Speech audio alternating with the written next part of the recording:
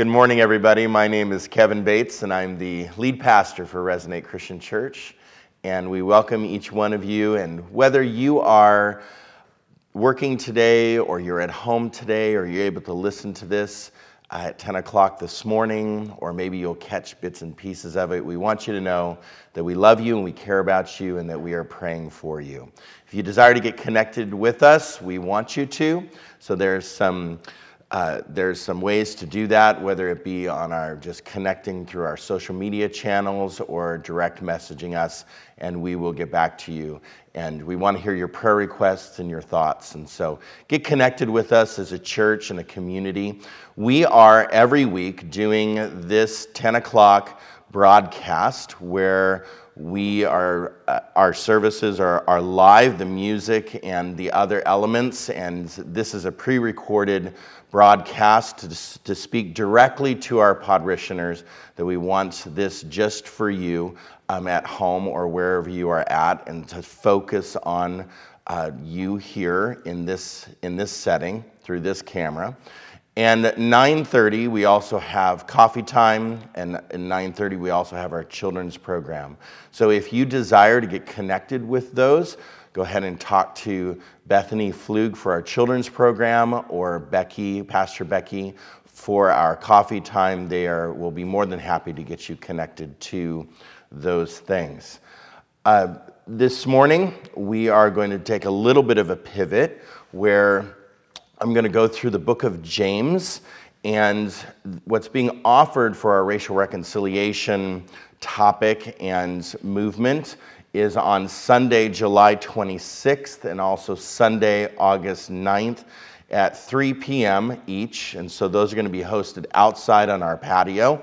So again, that's July 26th at 3 and August 9th at 3. It's going to be more of a class setting with an itinerary, and so it'll be more of an in-depth study on the topic of understanding privilege.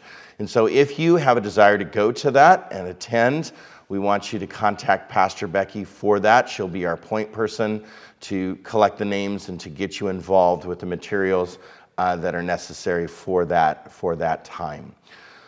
I want to focus right now on our Christ candle and why we do this. The Christ candle just represents Jesus with us, God with us, and no matter what we're going through, God is with us. No matter the darkness that we feel or experience, God is with us. So this candle I have lit every week as a representation of that.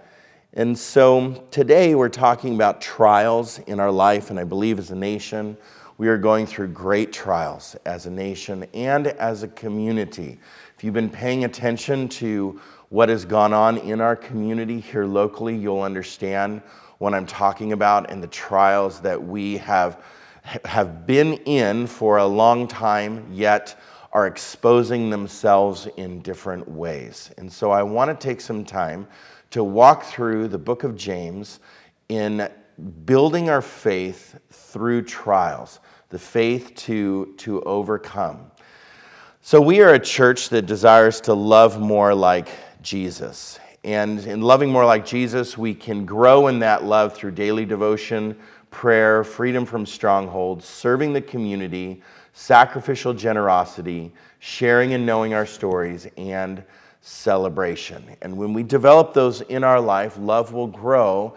And we know that love prevails through all things, that love never fails. And so we know that as long as we are on that side of history, of loving people like Christ loved them and striving to love more, we know we are on the right side, the correct side of where God wants us to head. James explains basically how do you develop and experience love and joy and peace and the fruit of the Spirit and God in the midst of temptation, in the midst of trial, in the midst of things that are no fault of our own. Life happens and things happen. And then the human condition is we all make mistakes, and we are considered fallen, like we are considered the things that we do We might not want to do them, but as Paul says, it's the sin inside of us that does it. And so we sin against one another. And so whether it be natural disaster or whether it be human disaster, James gives us a great roadmap on how to navigate through those types of trials. And he says we have to have faith. We have to have faith. And when I think about that word, or I think about saying just have to have faith, it sounds like a cliche. And I don't want to come across cliche because it's not cliche. We have to have faith, or God wants us to have faith. And when we go through trials, to say to somebody, just have faith, that does become actually offensive and a cliche. So what is James talking about? He doesn't just throw out a simple type medication for your problem where it says just do this and you'll be fine. I think that a life of faith and faithfulness, a life of maturity, a life of growing in wisdom, a life of growing in the fruit of the Spirit, we will gain an understanding. We will know more. We will be able to persevere better. And this word endurance, we will be able to endure more things. And so my hope is that through this national crisis and also local crisis that we see is that we would have and grow in our resilience, to be able to be resilient people, to not necessarily just fall by the wayside and lose our faith through what other people do or because we get offended by something somebody says or what they're a part of, but through whatever anybody else is doing and whatever is happening in the world, even what I am doing, that we would have some resilience and learn how to grow in our faith and resilience. So faith is a word that revolves around the idea of confidence, that the confidence and the assurance that we know that God exists, that Jesus died for us, that there is hope in the end where God is coming and he says he will return for his people at the end. So it revolves around the idea of confidence. It revolves around the idea of assurance. And I can tell you that over the last, since the first COVID outbreak and that season and that first handful of days, a lot of people's confidence and assurance was rocked. I think that going through a pandemic and then going through some of the tension, racial tension, racism that we have seen and experienced, you start stacking these things together, the exposure of them, not the reality is that racism has been a part of our culture for a very long time, yet it exposes itself at different times in different ways in a very profound or like worldwide way. So we saw that all of a sudden we see somebody die on a video and it just smacks, the world in the face, basically, like wake up, it's time to wake up. So I think that in that season and through this season, a lot of our assurance and a lot of our confidence has gotten rocked. And I think that James does a good job in explaining how to put building blocks in our life so that we can run this course called life. That no matter what happens, no matter what is exposed, no matter what all of a sudden becomes like wham, a smack in the face, whether it be personally or whether it be corporately as a church or whether it be locally, nationally, whatever is rocking us at that moment, that we would have a perseverance to make it and a perseverance to have faith through all things. So what is this faith that James is talking about? It's a faith that's not just silent. It's an assurance and a confidence that's not silent. It's a confidence and assurance in action. It's a faith in action and of action. So if you have a piece of knowledge like you have, and the world needs to know it, and you just hold it inside, and you're just isolated, and you don't ever talk about it. Yeah, that's a form of knowledge. That's a form of information, I guess. But unless it goes into the world, and unless it is proven in the world, unless other people are in a conversation with that knowledge, it doesn't turn into wisdom. It just remains information. So information that is tested and knowledge that is refined turns to wisdom over a long period of time. And that's what James motivates us to do. He motivates us towards wisdom. You might know a few things today, but I want you to be grounded and to know them deeply in your life, almost like the soles that you walk on and the roads that you walk on are going to be paved with the wisdom that I have taught you. So this kind of wisdom, this faith, then calms the rain and the storms in your life. It can calm the mind of rain and the mind of storm, like spoken in Hebrews 6. It's that marathon race that in James 1, that marathon race. It's not like the short sprint. It's the what is going to get you through to the 18th, 19th, 20th, 21, 20. What's going to get you to the very end of the marathon? A lot of people can run 5 miles. How about the full 26.2? It's not a 100-meter dash, right? So I have been in ministry, and I've seen how people operate and behave with the church for a very long time. And in our very consumer mentality as human beings, I think that we walk into a faith or a faith community, and we expect to be a consumer.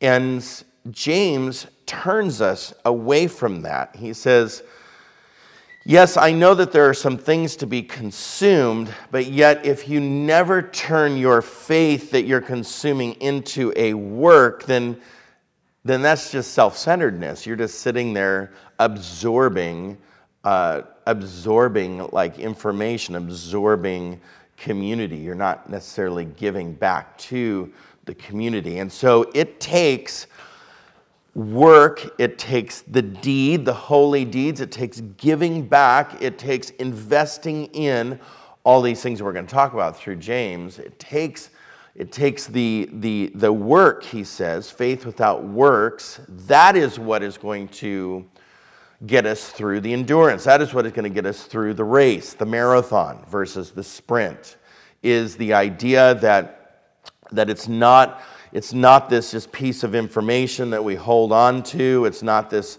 hey, I just have this like knowledge. It's tested. It's proven in the world. It's turned to wisdom, and we're investing back into community, giving and showing love to others in very tangible ways. Otherwise, he says, with these very pointed words, he says, faith without that kind of action, in action, he says, that kind of faith is dead.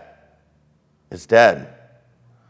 So let's read 1 through 4, James chapter 1, verse 1 through 4, from James, a slave of God and the Lord Jesus Christ. He says, to the 12 tribes who are scattered outside the land of Israel. He says, stand firm, my brothers and sisters. Think of the various tests you encounter as occasions for joy. After all, you know that the testing of your faith produces endurance. Let this endurance complete its work so that you may be fully mature, complete and lacking in nothing. Complete and lacking in nothing. So the language here is not a one and done. The language here is not, hey, I'm going to purchase this, consume it, and be done. That's not what he's saying. He's saying it's a process. He's saying it's a journey. The testing of your faith produces endurance. It produces maturity. There's a completeness. He says it's a lacking in nothing. Well, I can tell you I lack a lot, and so I don't want to lack. I want to eventually be moving towards lacking in nothing. So this level of stability he's calling that we attain over time, he says that's a process, that's a journey, that's not overnight. So when did James write this? James has been a believer for many, many years at this point. He's a pastor who basically has seen and heard it all, let's say. He's seen and heard it all at the time. And so he knew the difficulty of life. He knew the difficulty of just the trials and the tribulations that he was going through. But what's really cool about knowing that about this letter and the age of James and when this was penned and such is that he's still learning. He's still growing. He's still wanting to learn how to make it and press through and endure through difficult and uncertain days. So he gives us kind of a walk-through outline of what God desires as we go through trials, as we go through crises. What kind of posture are we to have? So I use the word resilience, and that's the word that I'm going to use for the rest of this sermon in these points. And I believe that we have action steps to take. And so the first action that I believe that we must take in order to have this resilience that he is talking about, this faith, but a resilient type faith. So in order to build resilience, he first says in verse 2, and I'm going to use a different translation because of the let it be. Dear brothers and sisters, whenever trouble comes your way, let it be an opportunity. Let it be an opportunity. Our translation says, think of the various tests and encounters as occasions of joy. But this phrase, let it be, has a sense of allowance to it. And a lot of times when we go through life, of course, not all the time, and I want to be very responsible with this because mean people are mean, and people do things that are abusive, and people have abusive tendencies. But yet, sometimes the more troubles that we have through life and the more scars that we have through life, it's hard to allow people in. It's hard to allow people to love us. It's hard to allow ourselves to love. It's hard to allow ourselves to have a different attitude. Some people say attitude is a choice. Yes and no. Sometimes it's a choice. Sometimes it's just, wow, life is really hard. And to have a posture of sorrow, it's not the Christian prescription to walk around happy, happy, joy, joy, joy. That's fake. So we're not going to be fake, but he tells us that let it be an opportunity for joy. Let it be. So allow it somehow in our lives to motivate us towards this fruit of the Spirit of joy. So we know that life brings trials, and a lot of times, depending on our experiences, I think, well, and even if we have experienced it before, it still happens to us, where we walk through life and we're just like blasted, like what happened? But that happened like last year too, right? So this year, what happened? So sometimes we just are blinded, or we're just busy doing our things, and we're caught off guard when something hits us. Honestly, this passage of Scripture is telling us that we should expect such things.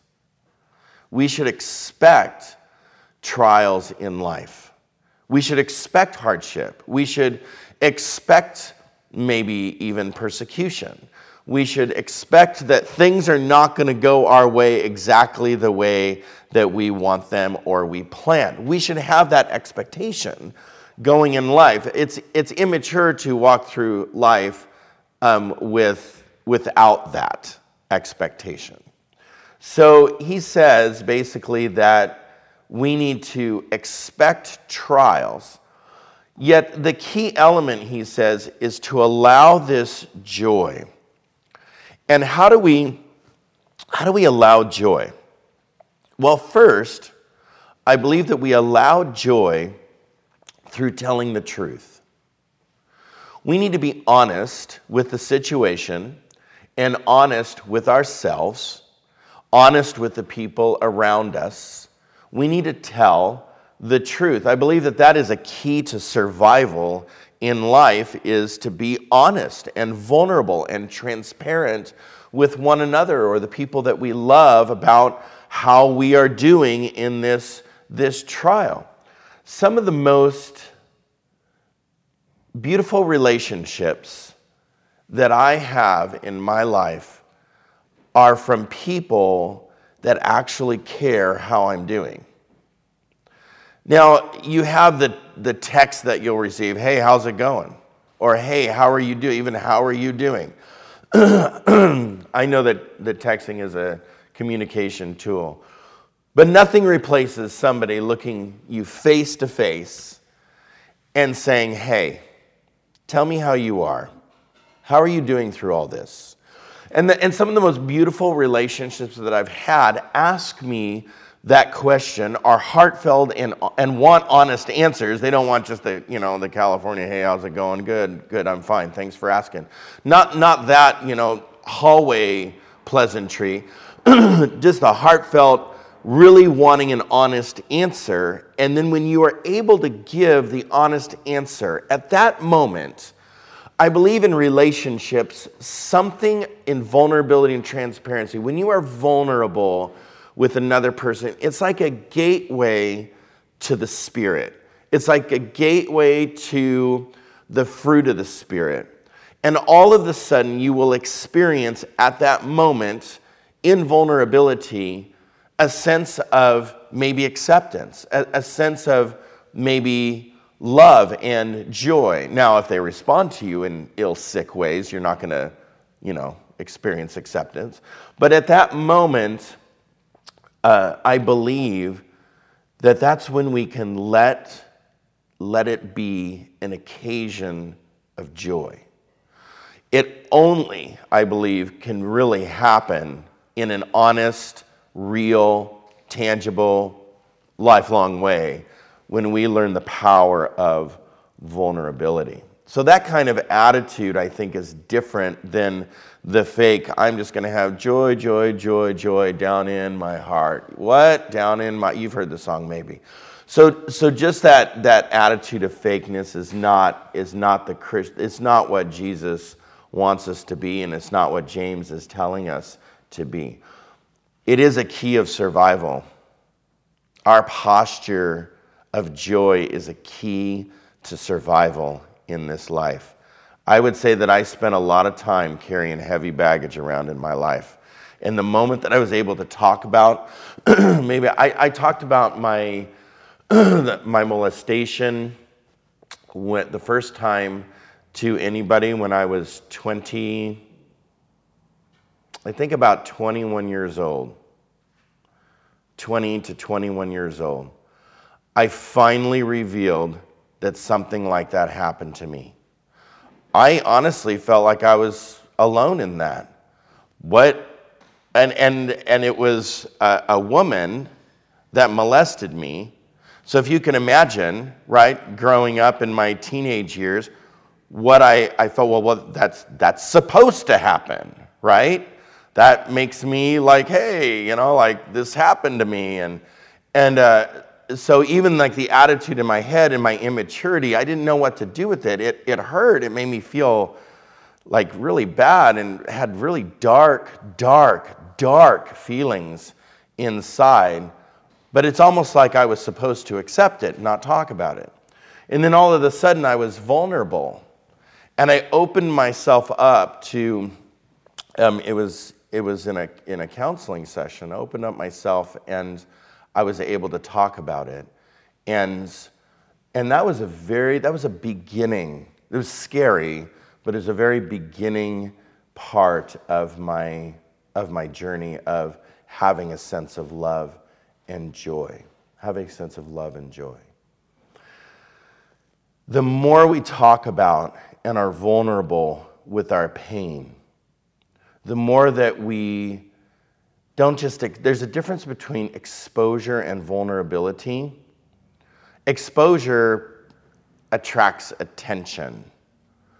Vulnerability is a revealing of what's happening inside, and it's not just an attention-getting type idea. It actually is a request. It's a request to sit with me here and walk with me through this journey called life. In John 16, it says, I've told you all this so that you can have peace. Here on earth you will have many trials and sorrows. He said sadness. You will have this sadness. But he says, but take heart. Take heart. I have overcome the world. Take heart. That's that idea of have assurance, have a confidence. I have overcome the world. In Acts 14, they encourage them to continue in the faith, reminding them that they must enter into the kingdom of God through many tribulations. So even like the first churches were just commanded and they were instructed, you should expect the tribulation. You should expect the trials. So God's people are scattered, and we were scattered for a very long time right after they were first called Christians. Christians scattered. They were not sheltered. Never in the Bible do I see that Christians sheltered, let's use the word sheltered in place, not necessarily because of COVID, but because of life. And so the idea of sheltering, the idea of holding close, runs the risk of building walls around yourself and putting like fences around you, not allowing people in because of the fear that maybe a trial will come. I do understand that there's sickness. I do understand that there's certain trials in the world right now that we need to protect ourselves from by wearing masks, by practicing physical distancing, by not sharing certain things, by not hanging out in certain environments. I totally understand that. I promote that, and I think that that is right. There are some people groups out there that I do not agree with that take the idea faith in a trial will protect me from COVID. I think that is just irresponsible at best. Some of the anti-maskers that are out there, I'm going to tell you right now, that is a form of irresponsibility. And if you want to talk to me about that, we can have a one-on-one or a chat online or something. But we need to knock that off. As Christian people, there's a lot of Christians out there that just say, faith is going to keep me from getting this and being exposed. Whatever. Wear a mask. Put it on. I think it has more to do with helping others and protecting yourself and protecting other people. The rest is just pride and ego. I don't understand. But anyway, that's another topic. That was a rabbit trail. So getting back on track, when it comes to trials and when it comes to tribulation, we don't need to protect necessarily ourselves by building walls around ourselves. We need to enter in and embrace the trial. And so there will be disappointments and tragedies in our life that we don't need to hide from. So evaluate that in your life. I think that the attitudes that we have, having the right attitude of vulnerability, having the right attitude of not going to build fences around myself, having the attitude that I'm going to enter in and embrace the trial and embrace the hardship so that I can learn, and letting it be an opportunity for joy. Then we have to expand our mind. I see in verse 3, it says, "After all, you know that the testing of your faith produces endurance." The testing of your faith produces endurance. And so over time, that embrace of the trial, the testing, the refining, we grow up, we mature, we have endurance. So our faith is finally tested. And testing, it works. It does. It refines our thinking. When we are tested and when we have to go through a test, we begin to, I think, mostly question ourselves and our history. Wow, I shouldn't act that way anymore. I believe that we are in a great test right now, a great test. And either Christians are going to emerge stronger, more mature, more accepting, more loving, more fruit of the Spirit, more care, more empathy, or we're not going to be tested and we're just going to end up more galvanized, more hardened, more stoic. We're going to be, less empathetic, sympathetic towards others, and more rejecting, and we'll build fences around us even greater. So we need to move towards producing endurance. And so in Romans 5, it says, "We can rejoice too when we run into problems and trials, for we know that they are," he says, "good for us. They help us to learn and endure." They help us to learn and endure. So this brings up the topic, which can be a sermon in and of itself on one word, called patience. I think that God asks us to be patient. God desires patience. But as you know, if you've been alive more than a day, you know that patience is what do they call it? A virtue. It is a value. It is something learned over time. Values just are not imposed on you. Values are learned experiences. And patience is one of those learned experiences. You know the impatient person or the impatient child, not to pick on kids, but sometimes our children are impatient.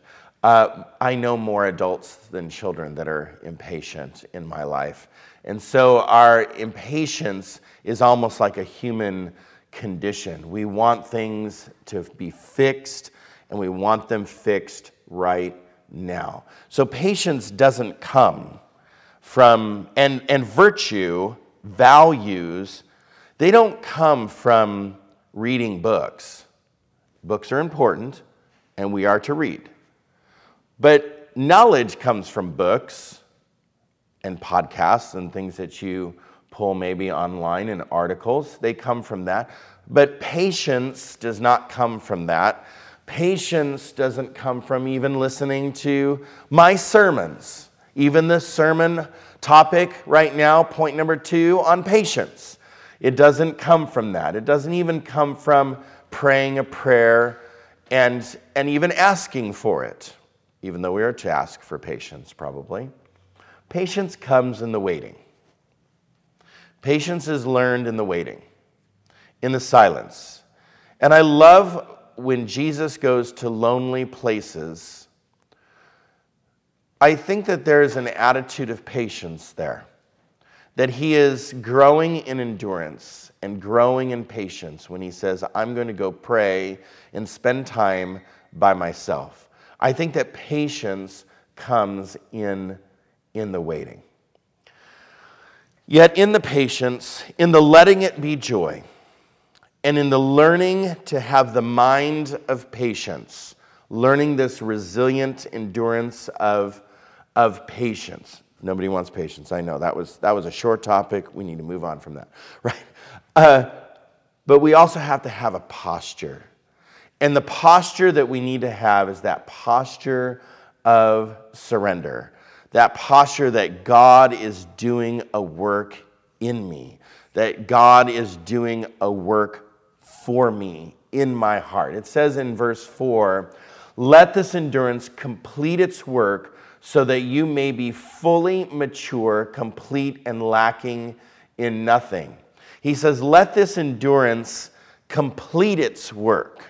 And so something inside of us, our character, our virtues, our values that we have, there's something that's going on inside of us that we honestly need to submit to. I think that's very relevant to today. To stand up and to run around and what am I trying to say there? Let me be careful with what I'm trying to say there. The idea of surrender also happens in the waiting. What I'm trying to say is we can't just not do anything. We have to stand up. We have to not be silent. Yet there's also a time for the posture of surrender and patience. We need both. And so if that's the only thing we're doing is shouting and speaking and standing up, and there's never a time to go to the lonely place and to wait and to think and to process and to surrender, I don't think we're fueling ourselves to then go out and stand up for injustice and to embrace trial. So we see this all throughout Scripture. We see that we need this journey of our allowing joy, then allowing patience, and then allowing surrender. And then and only then do I see in James in verse 5 through 8, and we're going to end with this, that finally we can embrace wisdom. We can embrace wisdom. He says, wisdom will certainly be given to those that ask. Whoever asks shouldn't hesitate. They should ask in faith without doubting, basically doubting wisdom. Whoever doubts is like the surf of the sea tossed and turned by the winds. So I think that that's wise in and of itself, that the idea of not having wisdom, people that are not wise, they are tossed like the sea. They chase after ideas, they chase after ideals, and they run after the latest and the newest and the pop and the pop culture. They run after those things as this is what's happening now, and I'm going to be a part of this, what's happening now. When it comes to what's going on in the world now, right at this moment, we need to be in this for the long haul. We need to do some heavy lifting for the long haul. Not till August. Somebody told me that if something would happen in November, that all of this would go away. And I thought, okay, that's really short-sighted. All of this is not going away just because we have a change of power or something happens in politics. So politics is not going to fix this for us. Somebody said that church is the answer, and I believe that in the perfect world, church is the answer. Right now, church can be an answer, but the world has seen the church act in a certain way that church hasn't been the answer to bringing healing and peace and equality. So we need to be in this for the long haul. And that requires surrender. That requires patience.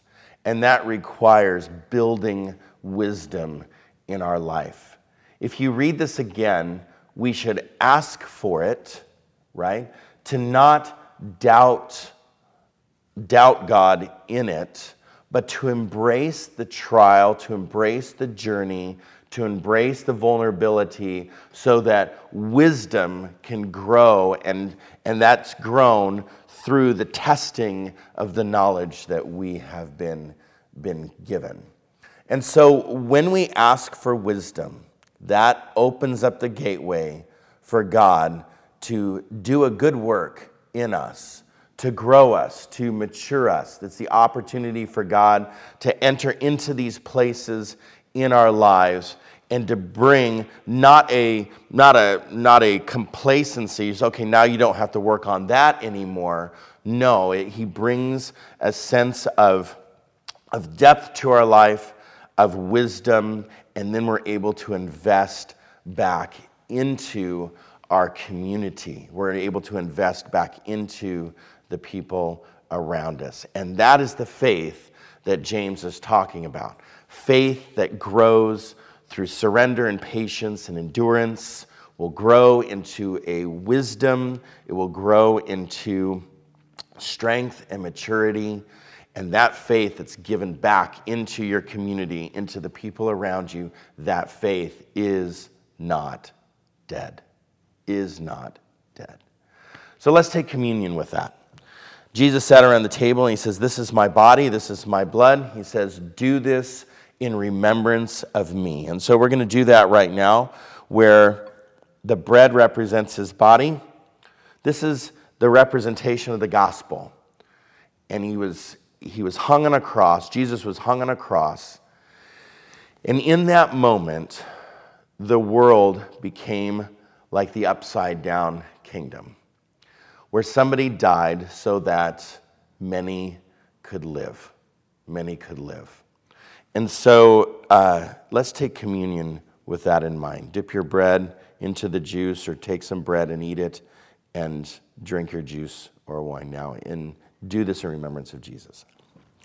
Father, thank you for today.